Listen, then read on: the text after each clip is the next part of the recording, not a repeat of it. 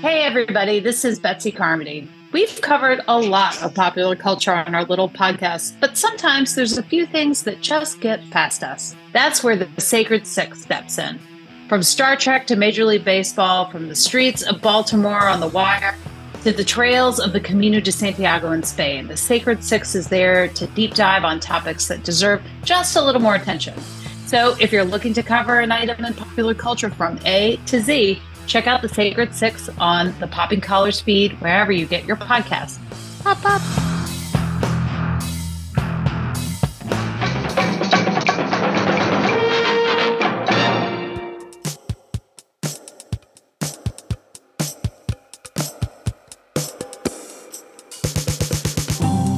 Hi, everyone. When you're one of the hosts of the longest-running Episcopal podcasts in the history of the world, sometimes the last thing you want to do is keep talking. When we started Popping Collars almost a decade ago, our original thought was that we would feature guests from around the country to come on and talk about their takes on religion and popular culture. And we did that pretty successfully for several years. But one of the things they don't tell you when you start up your own pod is that booking guests and coordinating schedules can be a nightmare. So slowly over the last few years, the voices that you've been hearing on this feed tend to be the same ones over and over again because, frankly, it's just easier. But here's the thing. We love hearing other people's thoughts about how they make meaning out of the world around them. We love to hear other people's stories about the amazing work they're doing in the world. In short, we love to pass the mic. And that's why, starting this year, we wanted to offer an opportunity for up-and-coming podcasts called Popping Collars Plus. It's a way for us to use our podcast feed to feature other voices from around the church world. This episode that you're about to hear is a product of that desire. With a slight twist. Our first Popping Collars Plus offering is a new podcast called Bethesda Center for Spirituality. It's hosted by myself and members of the staff of the Church of Bethesda by the Sea in Palm Beach, Florida. So it's not quite passing the mic as much as just using a different mic. You can subscribe to or follow this pod on the usual podcatchers. Just search for Bethesda Center for Spirituality on your favorite podcast app or go to the church website bbts.org and search for our podcast. And if you would like to have your up-and-coming pod featured on our podcast feed, send us a recording. We'd love to host as many diverse voices as possible.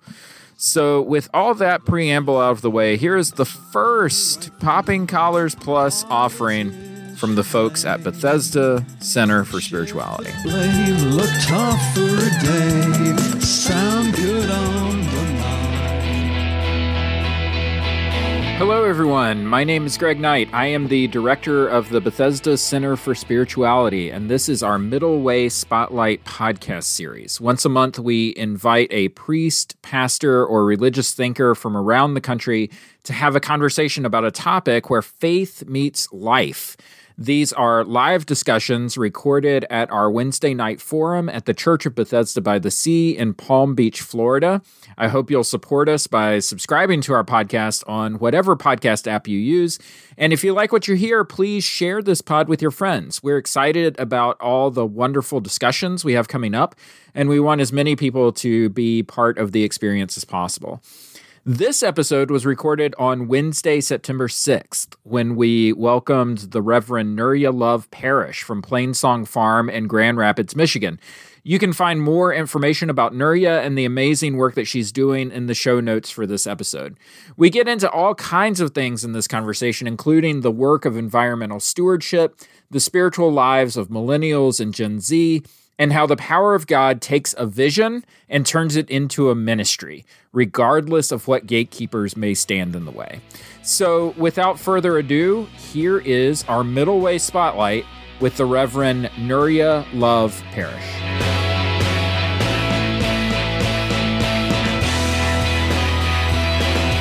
Okay, so welcome to the first of what we're hoping are very many Middle Way Spotlight conversations. This is a brand new offering from the Bethesda Center for Spirituality here at the Church of Bethesda by the Sea in Palm Beach, Florida. Just a brief introduction for myself and my partner here. My name is Greg Knight. I am the director of the Bethesda Center for Spirituality. And Jeff, who are you and what do you do here? I'm a priest associate here in general duties. Nice. As a volunteer. And grew up in this parish. Grew up in this parish and went to seminary from this parish and came back to this parish over the course of years. It's hard to find someone that's not more Bethesda than Jeff Beebe. Yes, sir. For better or worse. There you go. Our guest tonight is the Reverend Nuria Love Parrish. I'm going to do a little introduction for you here, Nuria. She is the executive director of Plainsong Farm in Grand Rapids, Michigan, which was founded in 2015. She is a graduate of Harvard Divinity School, a priest in the Episcopal Church, a writer and consultant, and an author of the book Resurrection Matters, Church Renewal for Creation's Sake. So please join me in welcoming the Reverend Nuria Love Parrish. It's a pleasure to be with you. Thank you for having me. So Nuria, just a really easy question to get you started, which is, what led you to explore a call to ministry? How did you get here? Well, I don't think that's an easy question. I wasn't raised in the church, so I did not experience the practice of faith as normative in my childhood. I read Madeleine L'Engle, and I think that gave me some of my first exposure to the Episcopal Church just through her books. But I first went to church after reading the Pocket Guide to Unitarian Universalism, which I found on my mother's bookshelf when I was in college. And it, as somebody that wasn't raised with religion, it appealed to me because it basically was about a community of people who wanted to live ethical lives and wanted to support each other in that. And I was curious. The Unitarian Universalists didn't ask me to believe any of the things that I wasn't raised to believe. So I decided I would go check out what was that church, went to the closest one, and had a profound and highly unexpected call to ordained ministry. And that led me to go to Harvard Divinity School to prepare to be a clergy person in the Unitarian Universalist Association. And that's the first place that I found people who were faithful Christians and open to honest and hard conversations about what faith meant to them, with all of the questions that I had as somebody that wasn't raised to have faith. And so I was baptized as my last year of seminary, on my way to become a Unitarian Universalist minister. And there's a whole story there, but my call to ministry was profound enough, and I saw the brokenness in the world deeply enough that I felt like I wasn't going to be able to engage in ministry on my own power. And being baptized and belonging to the faith of the Christian tradition and the practices and the stories and the rituals helped me to feel a sense of hope that maybe I would have something to offer because I wasn't just offering me. So I don't know if that's what I got. Yeah, that's amazing. I mean, you found a call to ministry while you were pursuing a vocation at the same time. A call to Christianity while you're pursuing a vocation at the same time. Which is it's a very strange story. Most people don't get baptized on their way to being a Unitarian Universalist minister. It's bad for your career. And I was with the Unitarian Universalist as a Christian pastor for 10 years, and found myself sneaking over to the Episcopalians for morning prayer, quite a bit. And after a while, I was like, I think actually I'm in the wrong denomination. So addressed that. So a question about Plainsong. What is Plainsong Farm? How did you start this ministry? How did you decide that this was what you were called to do? Well, Plainsong Farm for a long time was my part of the property that the ministry now owns and operates on. Part of the property was where I lived. My husband and I bought it as our first family home in 2001. And I lived there for 13 years. And the place called me to be something more than a family home. Plainsong Farm is the part that we lived on is 10 acres. It had been an organic farm before we bought it. We weren't farming it. And I was active in ministry in churches, like the church that you're sitting in right now. And as somebody who was active in ministry in churches as a member of Generation X, I'm 52.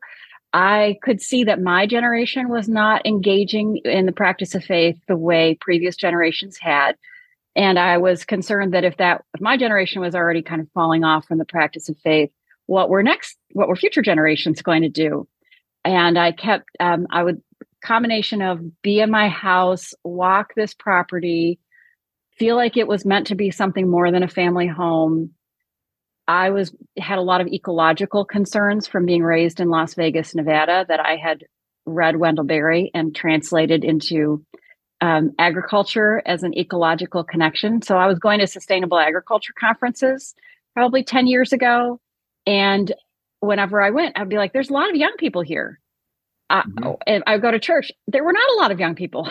And so I wonder if there could be a way to connect sustainable agriculture and Christian practice that would be intriguing to younger generations who are not finding their way into Christian practice through the institution of the church as I know it. So really that kind of question and that longing, but honestly, it was my prayer life that led to Plainsong Farm, because it came to a point where every time I prayed, God would say to me, Plainsong Farm, Plainsong Farm, and louder, with more urgency.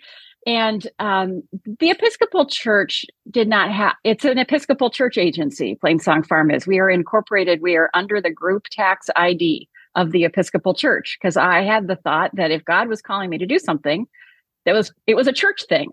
So it's a church thing.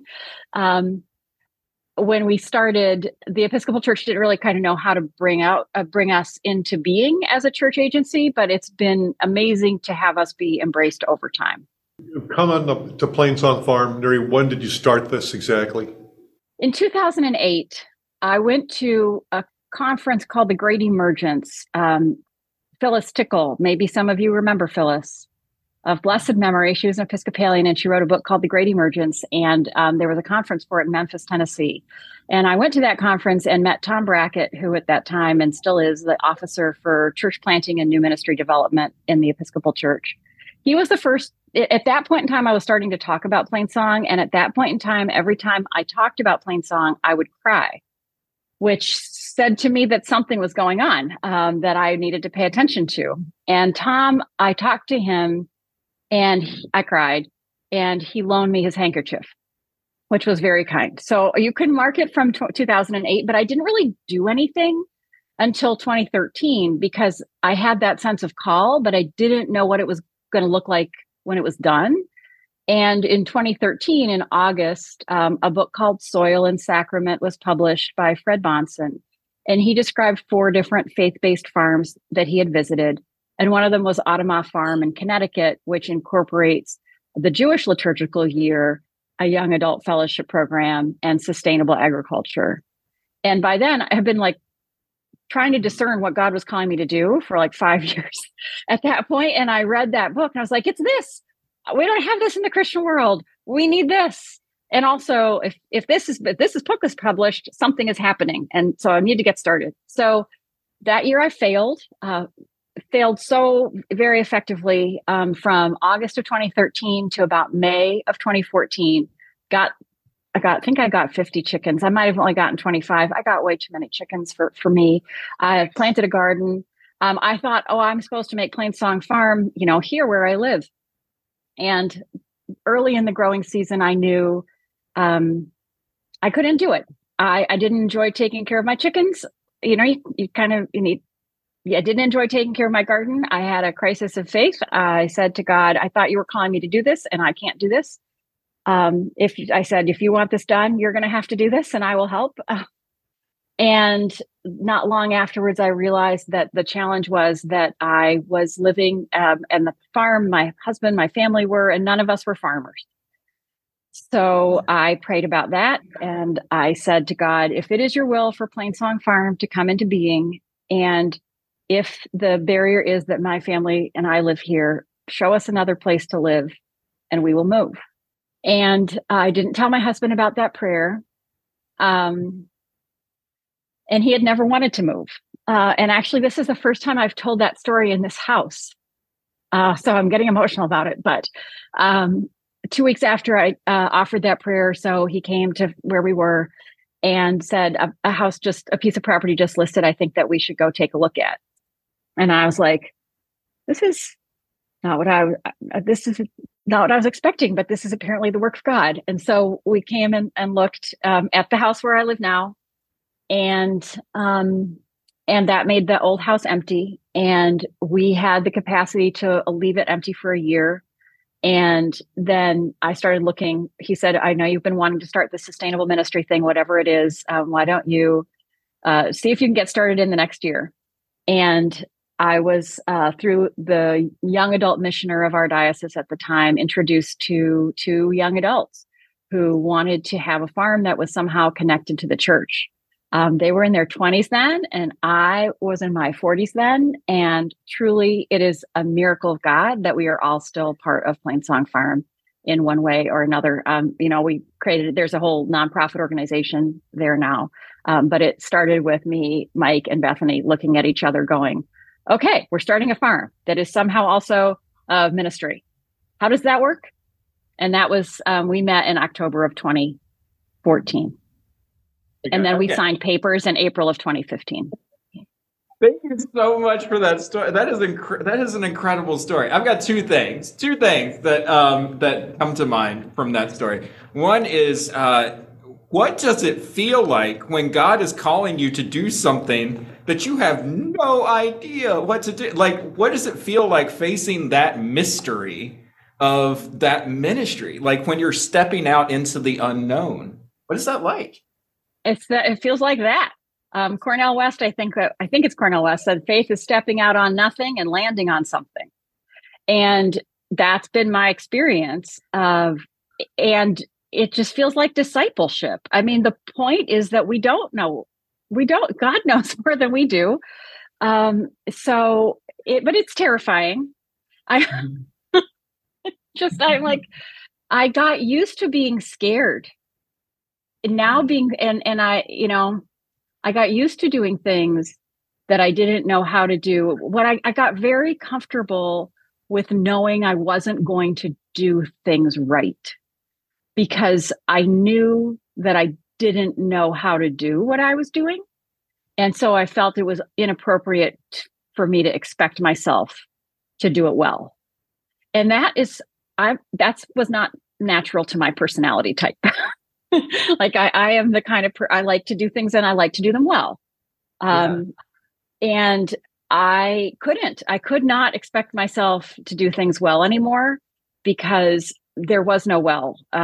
It was just trying to do the next thing and knowing that I wasn't going to do it well and praying that we would be alive long enough as an organization for me to fix whatever mistake I was making in the moment, because I was going to have to make some mistakes.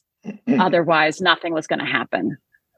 You do not have enough time for me to tell you about all of the mistakes that I made in the process. There's not enough time in the world. But we're still alive through the grace of God. And we've been able to address some of those mistakes along the way. One of the things, Daria, that stands out is the Episcopal Church is not known for its creativity or its growth. So how was your experience when you came with a unique model of ministry to the bureaucrats in the diocese? How were you received, and how did you navigate those? Well, you do know the question to ask. Yes, ma'am. I've been there and done that. A note to self: I am being recorded. Well, let's think. How am I going to say this? I didn't really expect, because everybody was busy and it mostly was most things fail, like this. So I didn't expect that it would be taken very seriously in the beginning, because I kind of expected that it was a big risk. But anyway, back in 2015, I started this in between bishops. So I got the blessing of a bishop who was retiring. And then I served on the bishop search committee for our next bishop. And then the next bishop came and said, without me prompting him, he said, I think we're going to need to have, without me addressing it, I think we're going to need some different models for ministry in the future. And I was like, oh my gosh, I didn't ask you. You just said that. So I went to him and said, I feel called to start a ministry that's farm-based and that will engage young adults. And he's like, okay, Well, okay, worked. It worked as long as I did all of the things that needed to get done. So I had to create the memorandum of understanding between Plainsong Farm and the diocese so that we could have access to our funds. I had to create the canonical language so that we could have a canonical relationship. I had to find all the donors. I had to find all of the people. I had to find all of my board. It just was like a never-ending list of things that needed to get done. And I naively believed that once we kind of had a few years under our belt and had proved ourselves a little bit, that there would be structures in the system that would embrace us. The structures in the system didn't really know how to embrace something new. Even the Episcopal Church on a church-wide level, we were funded, our startup funding was $20,000 across 3 years, which we received that from the church-wide new ministry development in 2016. So we got $6,666.67. There were 3 of us working on this organization, and we sold vegetables vegetables not a high profit. There's zero. This is negative. We did everything we could possibly do. And we really oriented ourselves more and more towards how could we serve our community in ways, and how could we serve the Episcopal Church, and how could we serve young adults, and how could we serve God's creation in ways that were aligned with our values and our goals and would make us tenable with or without the help of any structures in the Episcopal Church. Now I'm happy to say we have our local diocese funds of less than 10% of our annual costs. So $20,000 this year. And on a church-wide level, we were later accepted into the kind of the new ministry development grant process. And yet I still think, now we kind of went from that marginal new thing that everybody thought was going to fail and nobody wanted to put energy into, oh my gosh, Plainsong Farm, it's a great ministry of the Episcopal Church. It's one of the nice normal ministries of the Episcopal Church. We'll put it on the front page of the Episcopal Church website, which actually we have a video on there right now. And there's a whole in-between stage where we actually really are, where we incorporated in 2019, and we are a new ministry. Like there is some sense like, oh, you succeeded as a new ministry of the Episcopal Church. Well, we're not even 5 years old as an incorporated entity of the Episcopal Church yet. We still have a ton of work to do, a ton more growth that we need to be viable and strong for the long run. And there just is not a good enough conversation in the Episcopal Church about how to start new things and how to support new things as they grow. Despite the fact that we say we want to be nimble and we say we want to engage young adults. Yeah. I said that. I'm recorded and I don't care. I love it. Going in the pod. Bully. Yeah, there you go. And that's the point. That's the second point that I wanted to make. You've said young adults and young people so many times in this conversation. How many young adults do you work for your organization there? Let's say millennials and Gen Zs that you have. Everybody but me is a millennial or Gen Z. And now that's not everybody in the whole organization, because the board, so we have a board of directors. We organized, and this is maybe one of our mistakes, I don't know yet, but we organized like a traditional nonprofit. So we have a board of directors, and that is people of all ages, Gen Z to, I would say, Boomer. I think our oldest member of the board of trustees is 60s, 70s, somewhere in there. And then the youngest, I would say, is probably 25. But on our staff, and we have an Episcopal Service Corps, which is a young adult residential service learning experience. And so every year we welcome a new cohort of young adults who want to spend a year on the farm. They work 4 days a week, and they have 1 day a week for spiritual formation and for personal growth. And they have a structured program of learning and discipleship that has them both engage in the community and also think about Christian history and practice. And all of them are between 21 and 30. And then the rest of the staff are all millennials. I mean, I did make a decision at one point that I wasn't going to pay anybody older than me. I have never said that out loud before. And it might be age discrimination. And it wasn't my goal. Like at this point, I would. But in like the first 3 years, I wasn't even getting paid. Right. So I was just trying to pay the people that were working with me and for me. And that was my priority. See, I mean, what do you think it is about Plainsong Farm and the ministry that you do that young people are finding sort of a spiritual calling to? One young adult said that we were one of the first places that took her climate anxiety seriously. It was a place where she could feel welcome to bring all of her existential concern about the planet that she depended on. And that comment, she said that to our diocesan convention because she spoke at our diocesan convention in, was that 22? I think 21. That comment has really stuck with me. I know that's not true for everybody.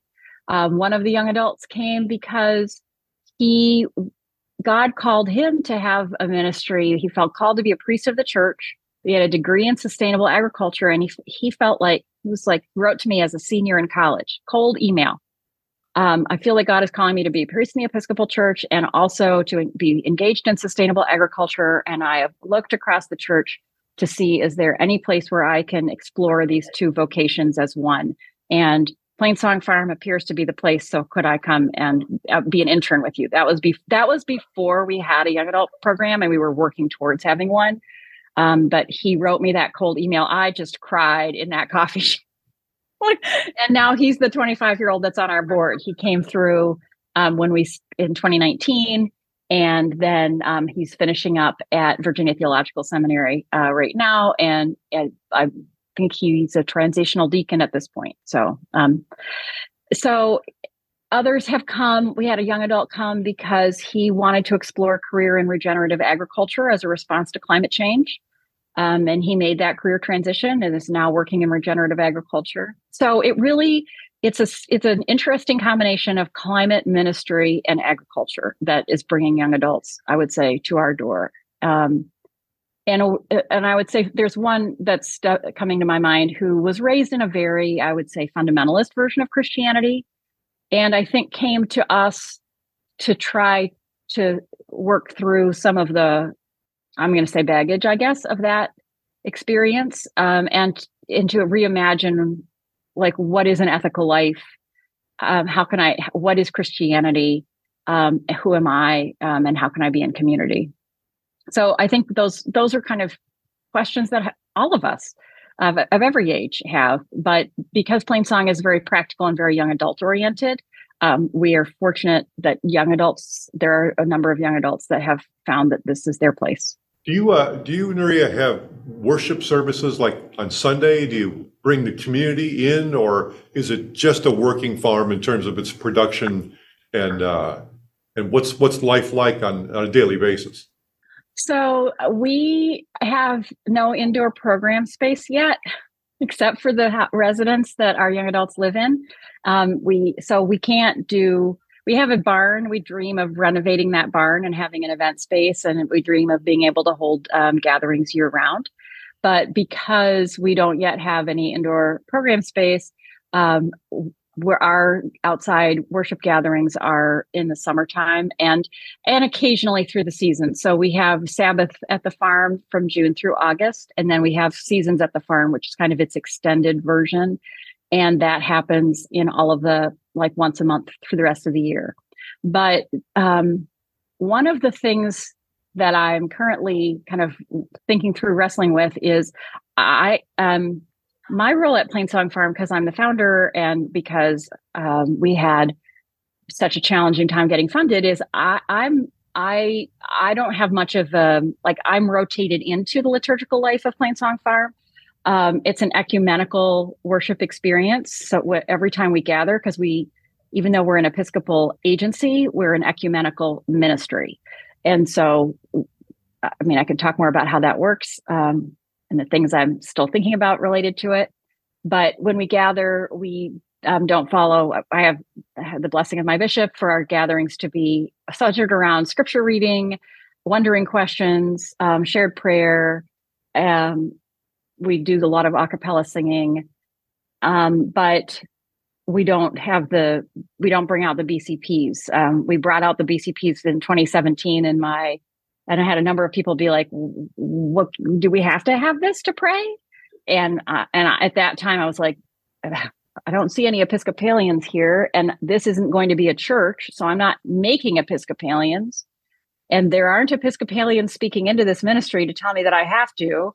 And this is, everybody wants to be a Christian. Okay, let's be Christians. It's just, and these are the kind of accidental realities that happen. These are the realities that have happened. So Emily, who manages our young adult program, also manages our Sabbath at the Farm and Seasons program. She's amazing, beautiful, ecological liturgy is really her calling, and caring for young adults. And so thank God. I thank God for Emily on a regular basis, because she does an amazing role. She does an amazing job with the responsibilities that she has. But it doesn't look much like an Episcopal church, even though it doesn't look anything like an Episcopal church. It's a farm. And I think that's one of the, I was talking to myself out loud about that exact issue as I drove from the farm to my house today. So to be continued. Do you do a feeding program or anything for local hungry or homeless or in your area or anything like that? Yeah, our Nourish Your Neighbor program has been a part of Plainsong Farm since we started. When we started, it was actually because an Episcopalian said to us, "Can I donate food through your farm?" And we were like, "Sure, we could figure that out." So we started simply by when we started, as I said, we sold vegetables in the beginning. We sold them through a community supported agriculture share program where people would buy a share of the farm at the beginning of the growing season, and they would pick up all season long.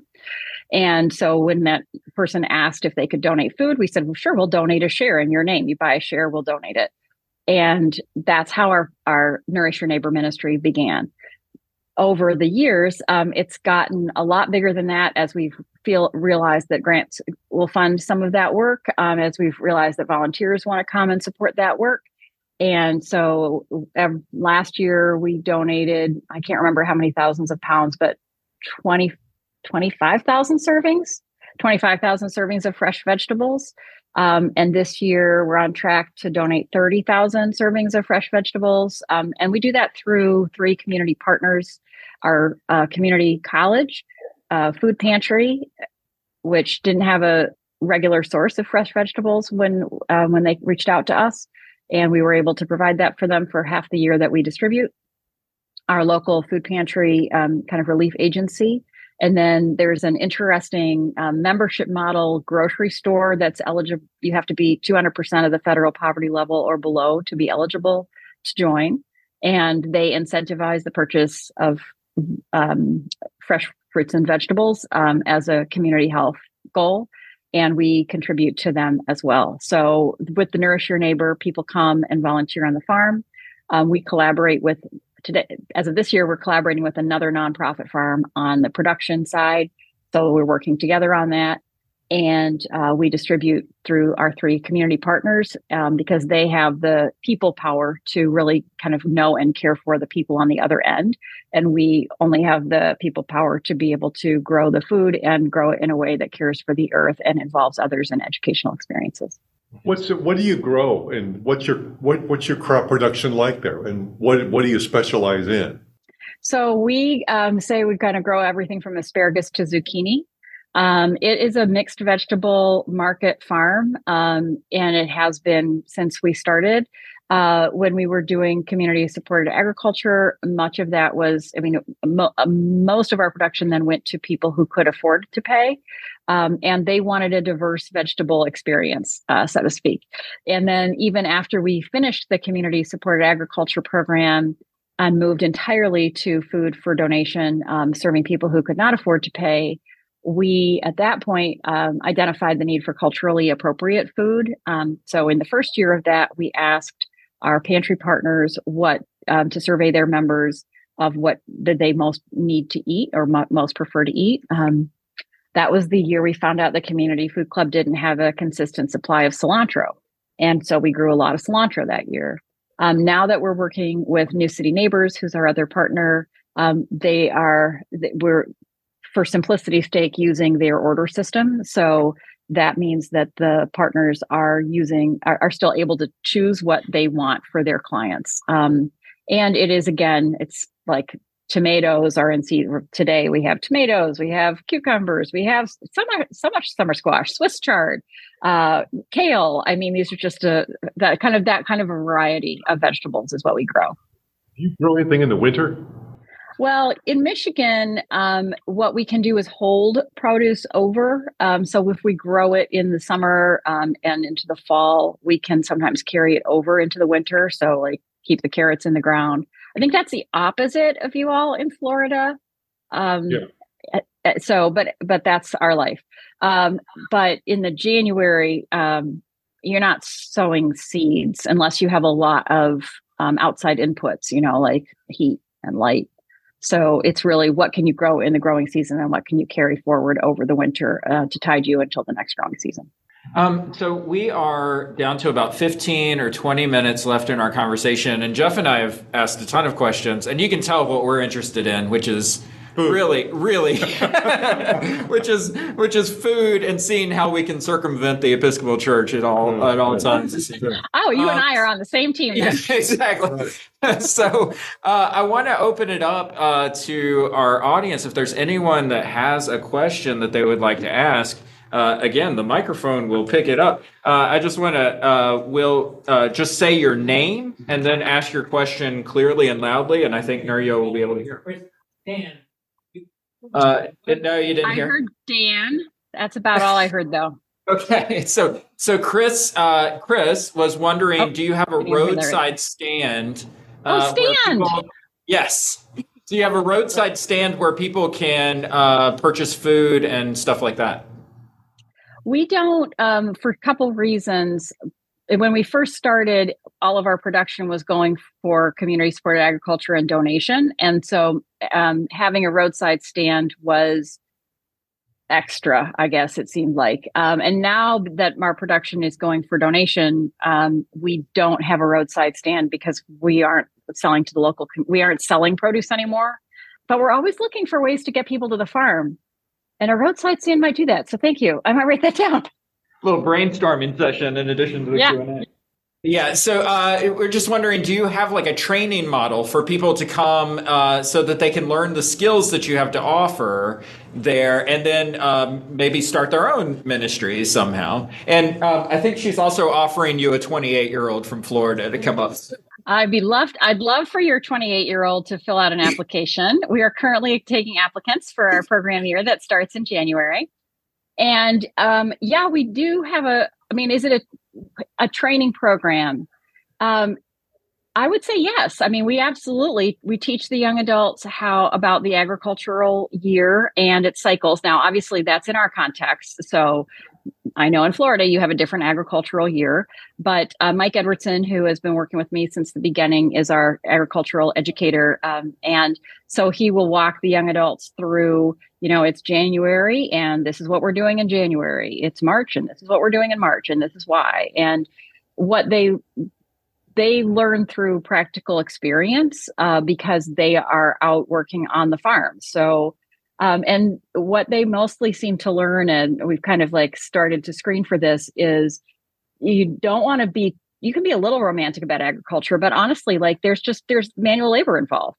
So you're going to need to do manual labor if you're working and living at Plainsong Farm. And it's not onerous manual labor. Like I stand behind our young adult program as a growth and learning experience. We aren't exploiting these young adults. And I see them every day and they look happy to me, for which I thank God. They don't. Yeah. But because they're having the practical experience of a full agricultural cycle, absolutely, they will have a better understanding of how to grow food than they would if they didn't come to Plainsong Farm. I have gotten a wireless microphone, so we're going to do this Phil Donahue style now. Right. First, I regret to say that it's not, that wireless microphone is not delivering on expectations. How's this? Hi, I can hear you now. Better.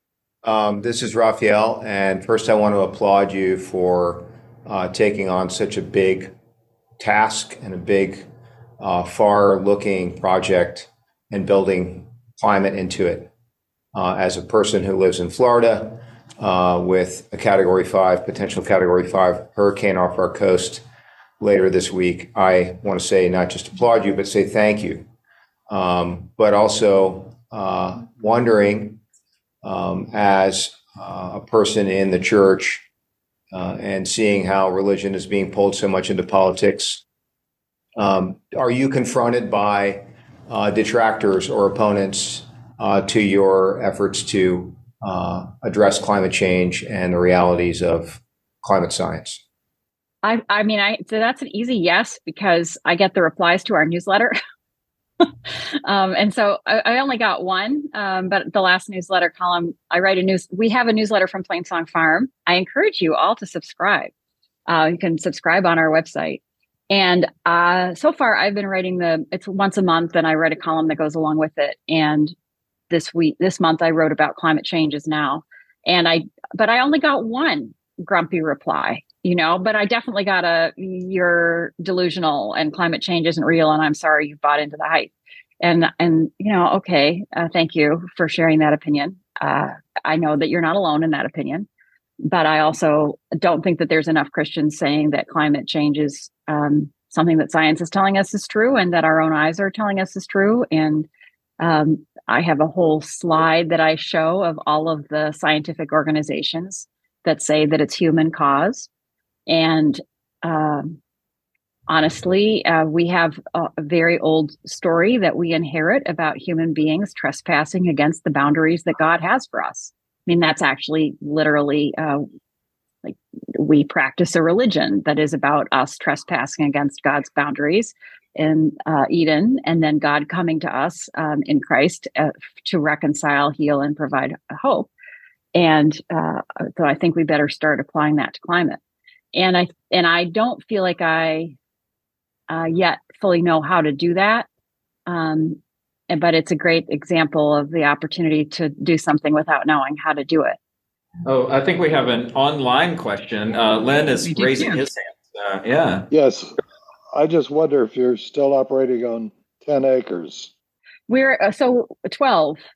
We have about between 1.5 and 2 acres in production, and the farm is two houses on 12 acres and a barn in between. If you go to our website, it's plainsongfarm.com, and there's a kind of an image of the farm on the front page. And how many people work with the grounds, with the dirt, with the growing? 3 plus volunteers. Okay, the big question is, what happened to the chickens? That's a great question. So the year that I got my chickens, I mean, they got gradually culled, and actually my husband's ex-girlfriend bought the last of them. It was very weird, but it's what happened. And I put an advertisement on Craigslist, and she didn't know that who was selling, and we didn't know who was buying. And then she showed up, and she wanted to buy chickens. They were a very rare breed too. So apparently my husband likes people that like rare breed chickens. Yeah, I just thinking of Raphael's question and the idea of climate change, and there's a part of this too that I think that a lot of churches, it's something that there's a desire to live responsibly and sustainably and all of that stuff, but people outside of changing light bulbs and putting in recycling bins, there's really folks don't really know where to start. So if you were to say, here are some things that you could change in order to sort of think about living sustainably or responsibly, what are maybe 2 things that you would point to right away? I would say to integrate that conversation into your habits of life with people that you care about. so that it isn't just like change one thing and now you've changed one thing. But to find support for that transformation of life, because really we have to find our way towards living quite differently. And we don't know how to live that way. It isn't as simple as saying, to me, it's not like here's one or two things to do. Like it's a very lot. I mean, everybody does need to start with one or two things. I'm not against that. But I think the one or two things you have to do are like find some people that you can have honest conversations with about how big a deal this is. And then like grab hold of those people and stick with them and pray for each other and try things. So find people, pray with each other and try things. And one of the things to try is to talk about this out loud as a Christian, to talk about your concern for climate change in the public arena. This is something that Katharine Hayhoe says. I don't know if you all know Katharine Hayhoe. She's a climate scientist and disciple who works out of Texas. And her big push is talk about climate change because that's what's going to make policy change. And I don't have policy. I'm not a policy expert, but I do understand that it's going to take more than individual choices to change the way of life that we currently have on our planet, and how much it's hurting this other species. So yeah, my two things are find other people that are willing to have this hard conversation, talk about it, pray about it, and try things that you don't know how to do. You know, it's such a highly endowed university. They could be a great asset for you. I heard the words highly endowed, so I'm already interested. So Chris is trying to hook you up with the University of Michigan, especially the campus in Ypsilanti, as a possible source of endowment for your organization. You know what I should go do is we should go look for young adults at the U of M. I'm writing that down too. But here's the thing, and this is born of painful experience. We need religious funders because we do religious work. And I say that because I have looked for money for Plainsong Farm in so many places. And for some of them, we're ineligible because we're a church entity and they won't fund a religious entity. And for others, they will fund a religious entity, but they will only fund our non-religious work. And I actually think that the climate change crisis demands religious work. I think it's actually fundamentally a misunderstanding of the human relationship with the rest of God's creation, and that it's rooted in a misreading of Scripture. The misreading is that we're supposed to dominate and control the rest of the earth. And I think that's a bad reading of Genesis, and that the reading of Genesis that is wiser is to tend and to keep the rest of earth. So that's a fundamentally religious thing to say. And only religious people will talk about, only religious entities will fund talking about those kind of religious questions, as I've been able to figure out. I would hope that environmental organizations would, but unfortunately we have such a divide between religion and science in this country. And it just is part of the root cause of some of our biggest problems. But one of those smaller problems that I face is in getting funding for Plainsong. You have to navigate the funding landscape that you have. Maybe someday we can create a better funding landscape. But the idea of like University of Michigan being willing to share money, they can't. They're a public institution, and so they have to abide by the separation of church and state issues, and so they can't direct funding our way.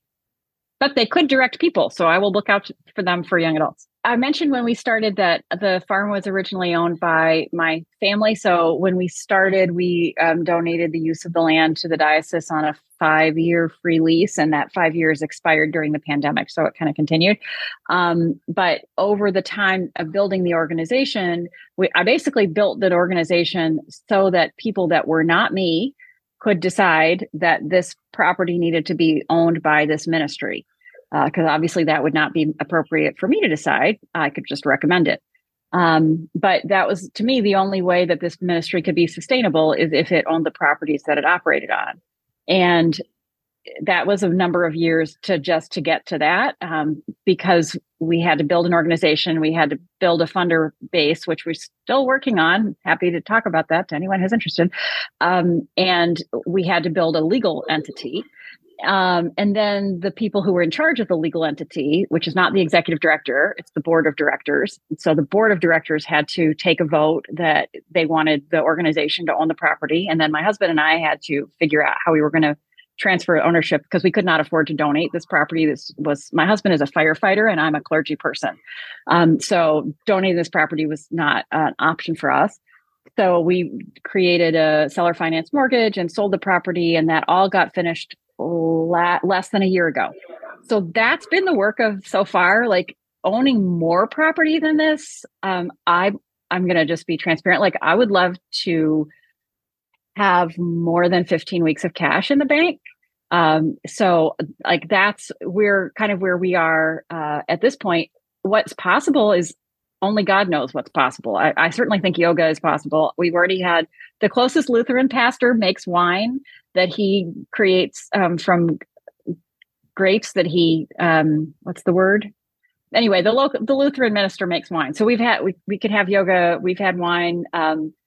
There are lots of possibilities, but we are really focused on how does this 12 acres that the organization owns now, how can it be designed to support farm-based discipleship? Because it really wasn't. It was two families' houses. The original property, the families were related.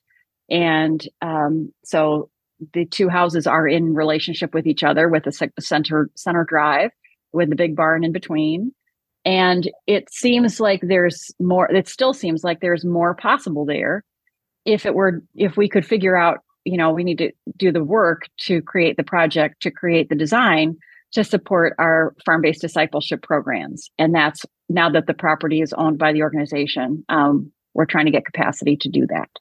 Yeah, that's our dream at this point. Designing the program and property as one, because we started with our programs just in 2019 is the first year we did the young adult program, and we had to cancel it in 2020.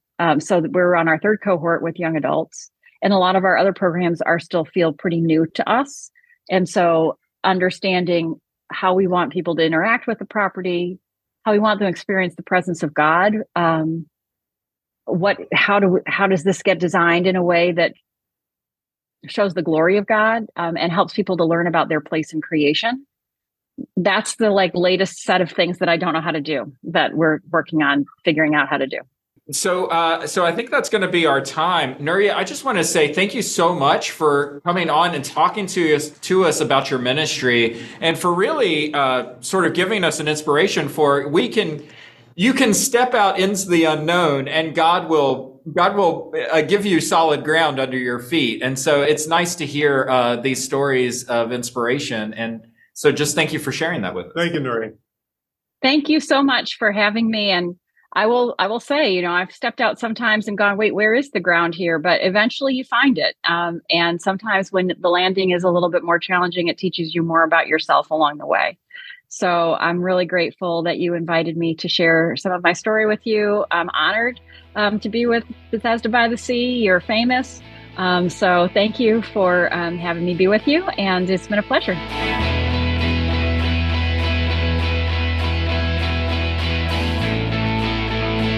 Thank you to everyone who made this recording possible, especially our guest, the Reverend Nuria Love Parrish. Again, please check out what she's up to at Plain Song Farm. Links are in the show notes. And join us for our next conversation coming up on October 4th, when the Reverend Jay Kim from Westgate Church in San Jose, California, will be joining us to talk about social media and how it's affected our civil and spiritual discourse. It should be a great discussion. I'm really looking forward to it. The Bethesda Center for Spirituality is a ministry of the Church of Bethesda by the Sea in Palm Beach, Florida.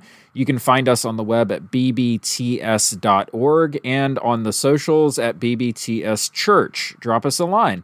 Let us know what you thought of this pod. And please subscribe, rate, and review our podcast offerings on your preferred podcast service. The more reviews we get, the more people will be able to find us on Google searches and the like. Take care, and we'll see you next time.